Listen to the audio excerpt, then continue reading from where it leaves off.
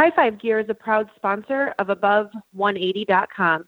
H5G has thousands of designs to choose from and no hidden artwork fees. How awesome is that? Show your individuality and have your jersey tell your story. Online, you can order at www.high5gear.com today. Don't let fashion pass you by. Add H5G into your wardrobe and show off your individuality. Use code ABOVE180 at checkout for $20 off any H5G style. Thank you to all of our supporters and our fans. We appreciate it.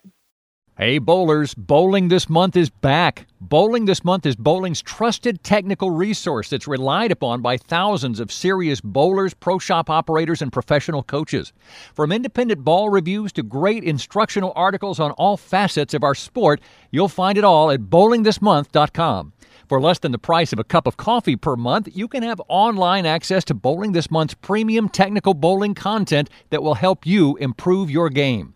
Bowling This Month is so confident you'll be satisfied, they're offering a 14-day money-back guarantee to all subscribers. Check out bowlingthismonth.com and sign up today. Tim Berg is ready to hit the lanes, approaching the issues that you, the bowler, want to know. From the latest equipment reviews, coaching, to drilling layouts, and the stars of the PBA. Now, here's your host, Tim Berg. One of my favorite interviews from time to time that I get to do is to chat with Dr. Dean Hinitz about the mental side of bowling. So many times we chat more about the physical side and what can be done to help your game physically, but really it does come down to a lot of our mental game as well and how much it plays a part in bowling. So I thought it'd be great. Let's hear this interview I did with Dr. Dean. Now, this goes back a little ways to 2015, but Dr. Dean, I want to thank you for joining me, and I always love having you on the Above180.com podcast. Yeah, well, thank you for having me back. It's been a while since we had a chance to talk. It has, and you know what, Dean? I thought it'd be great. I had a conversation a little while ago with Mike Shady, and we talked about bowlers. You know, people are getting back into their fall leagues, and they, you know, some of the people are of the ilk of taking some time away from bowling. Maybe they go play golf, just spend time with the family.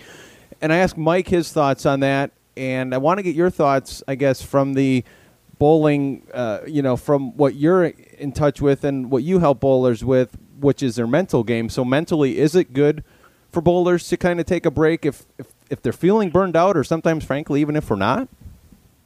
I think without a question of a doubt, if you look at sports even at the Olympic level, and you might take a sport even like gymnastics that requires all this precision training, timing, there's these death-defying acts.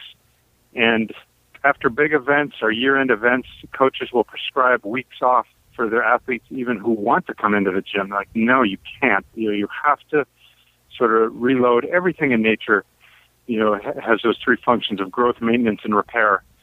And even our mental games need sort of maintenance, rest, and repair. And so some time where we can get away with it, and get away from it, it allows us to sort of regroup and put a ball in our hands again. You can even develop like a new, better, more sensitive feel because the contrast from that time off lets you sort of detect and be aware of some things you might have been missing. So is there any truth to this, or is this just all psychological? When you take even just not a lot of time off, but even if you just take a week off and you come back, and let's say you miss 3 single pin spares that you don't usually miss if you're bowling enough games a week, is that just all in my head, or is that something that, physically there could be something there? Well, now we're calling balls and strikes from the parking lot, of course, because I can't see what those misses were. When I talk to bowlers who are above a 200 pin average and they miss consecutive single pin spares, they will tell me almost always that on at least one of them they weren't even present. They're thinking about why they left it or how to not leave it, or they're so sort of irked about whatever it is that's going on that they don't get fully settled and completely present for the spare. We know if you're just talking about that kind of thing, that a spare missed on one side oftentimes is a spare missed then on the other side if somebody's not feeling grooved in.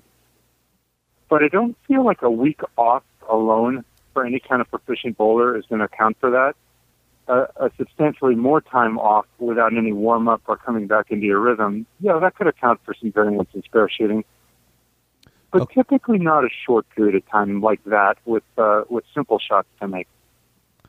Dean, one of the things we've talked about in the past has been bowlers getting into their own heads and getting out of their own way in a lot of cases. And I mentioned the scenario with Mike where we go to a bowling tournament, we as bowlers, and let's say this is a house that is normally, the characteristics are that one side scores better than the other.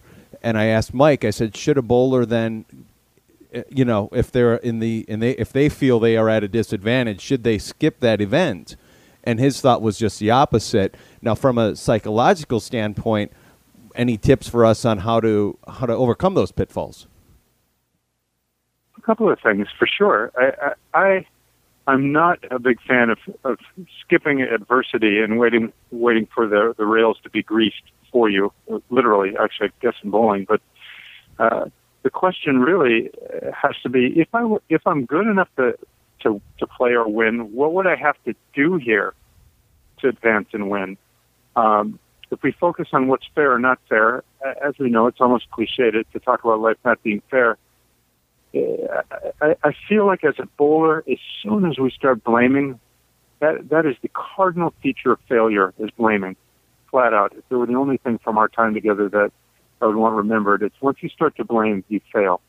I don't think missing is failure. I don't think having a bad day is failure. I don't think any of it is failure. But once you blame, you give away all your power, all your responsibility, and all your ownership of sort of choices that you make. In our sport, there's at least always a way to advance. If it's not your day, maybe you don't win, maybe you do. But to bypass adversity is to bypass growth, transformation, development, all of it. And the question I think that the great ones always ask is, how would I do it today? And they do. Dean, I also interviewed myself and Coach K. Steve Klemkin do a Storm Collegiate Spotlight. And recently we interviewed head coach of University of Maryland Eastern Shores, Caleb Andy. And we were talking about the team she has and how she feels her team. They have some really smart ladies, some athletes that he's coaching there. And I said, well, how do you help? I asked Kayla, I said, how do you help these ladies to not overthink bowling? And she said, well, that's when we call Dr. Dean. So breaking that down to us, how do us bowlers, how do we not overthink things? One of the problems I think people get into, I'm just thinking about your question, how to be expedient with it. There's two pitfalls. One of them is, I think, sports psychology's fault. Sports psychology sort of advocated self-talk and positive self-talk. And the truth of it is, we pretty much don't talk to ourselves about anything that we're confident about. And so we think that, okay, if I just think the right thoughts and say the right thing to myself, well, that will work. And it doesn't. If you think about any relationship that you're really close in, when you have a really good friendship, really good intimate relationship, you don't have to talk much. You sort of get what's going on with the other party. The same is true for yourself as an athlete. The closer you are to your own sort of athleticism and feel for the game, the less you have to actually talk about or think about much. I mean, you can use your intellect to sort of dial into the lane, see how the ball's behaving. You can look around, see what's working. And so the thinking part, I think, has to do with lane play strategy and position, that sort of thing. But once we get into our athleticism, it's sort of like if I went to shake your hand, I wouldn't have to self-talk about it, but I would, in fact, have a slight feel about what I'd want it to feel like before I grab your hand. We all do this intuitively, all of us. It's like the handshake is done slightly before the handshake happens. And a bowling shot is like that. Every bowler who's listening to this show has known that feeling where they're standing there, they've got a spare shot to execute, and it's like it's made before it's already made. They can feel it, they're centered, they're grounded, that the ball feels good in their hand, and it's that confidence you're going, I can already feel this shot made. And on a first shot, you may not be able to guarantee a strike, but you just have that feeling of like, this is really good, even before you've gone.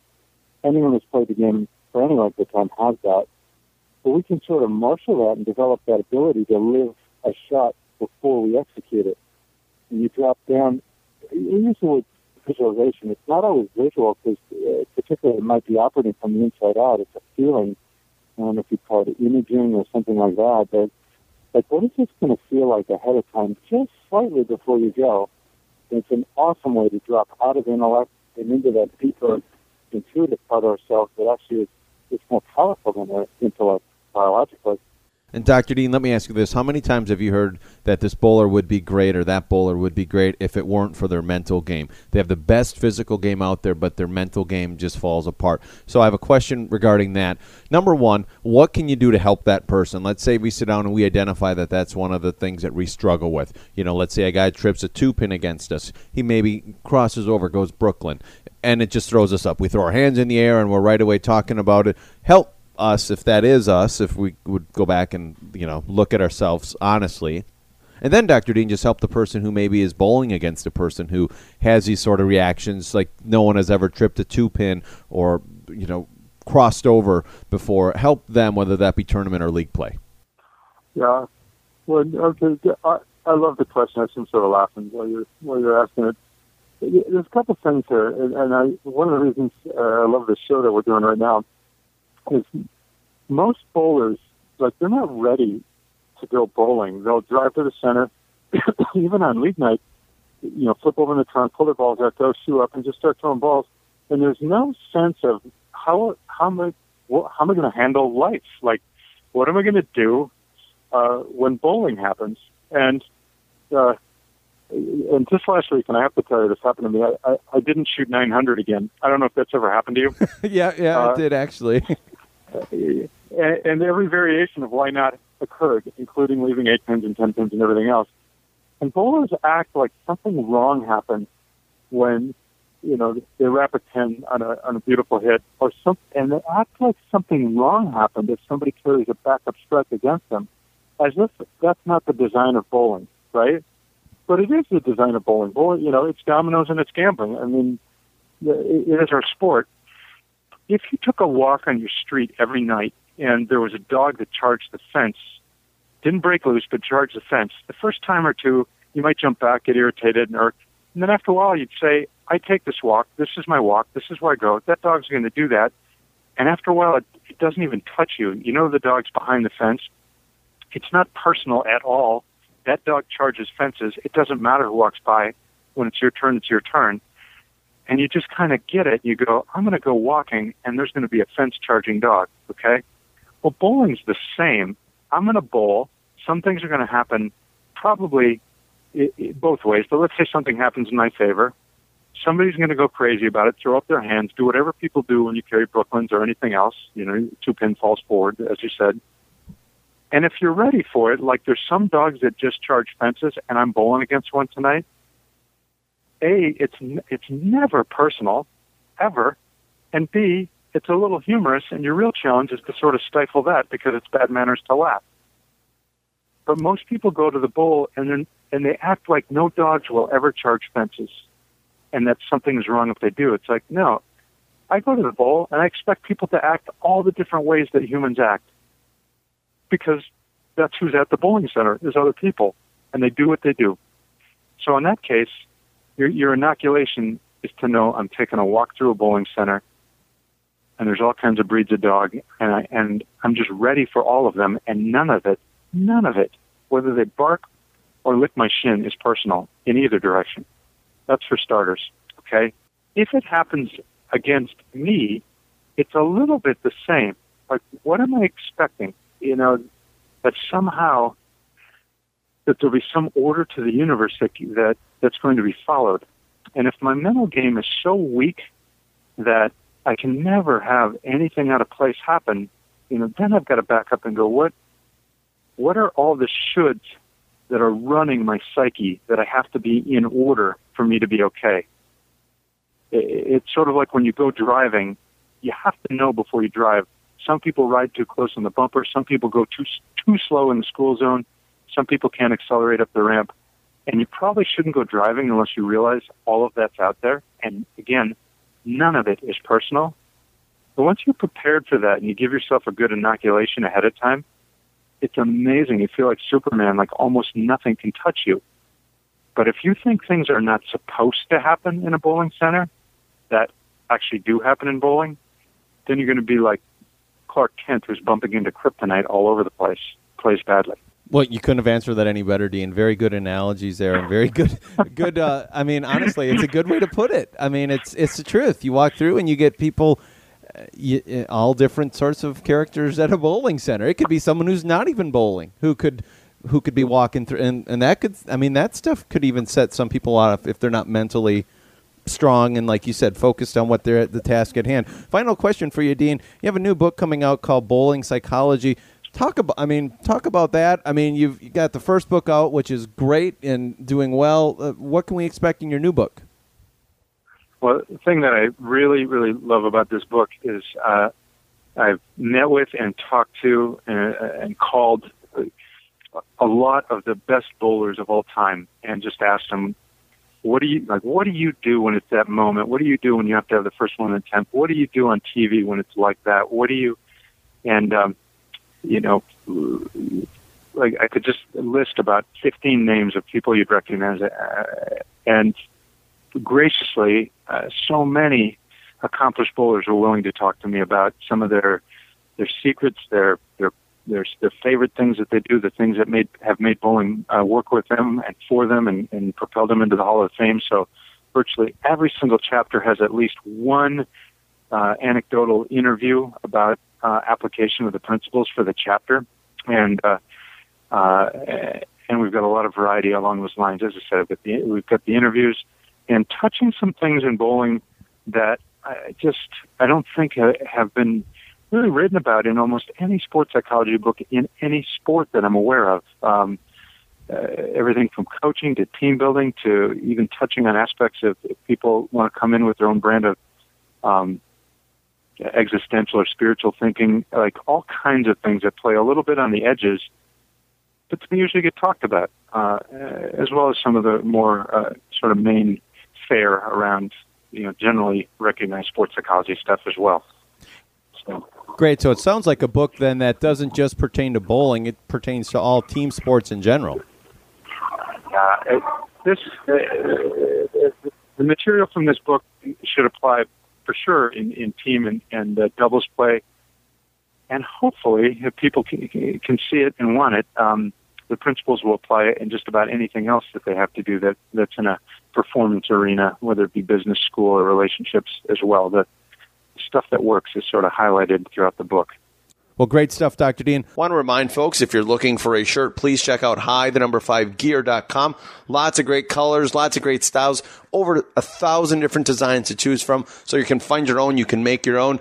Like Kyle Troop said a few weeks back, you can go and design your own shirt so you have something unique and special that speaks to you. Again, check out hi5gear.com. Also, special opportunity, above180.com listeners, use the promo code above180. That'll get you $20 off your order. So use that code above180. That'll get you $20 off. Lots of great stuff. Please check them out. hi5gear.com.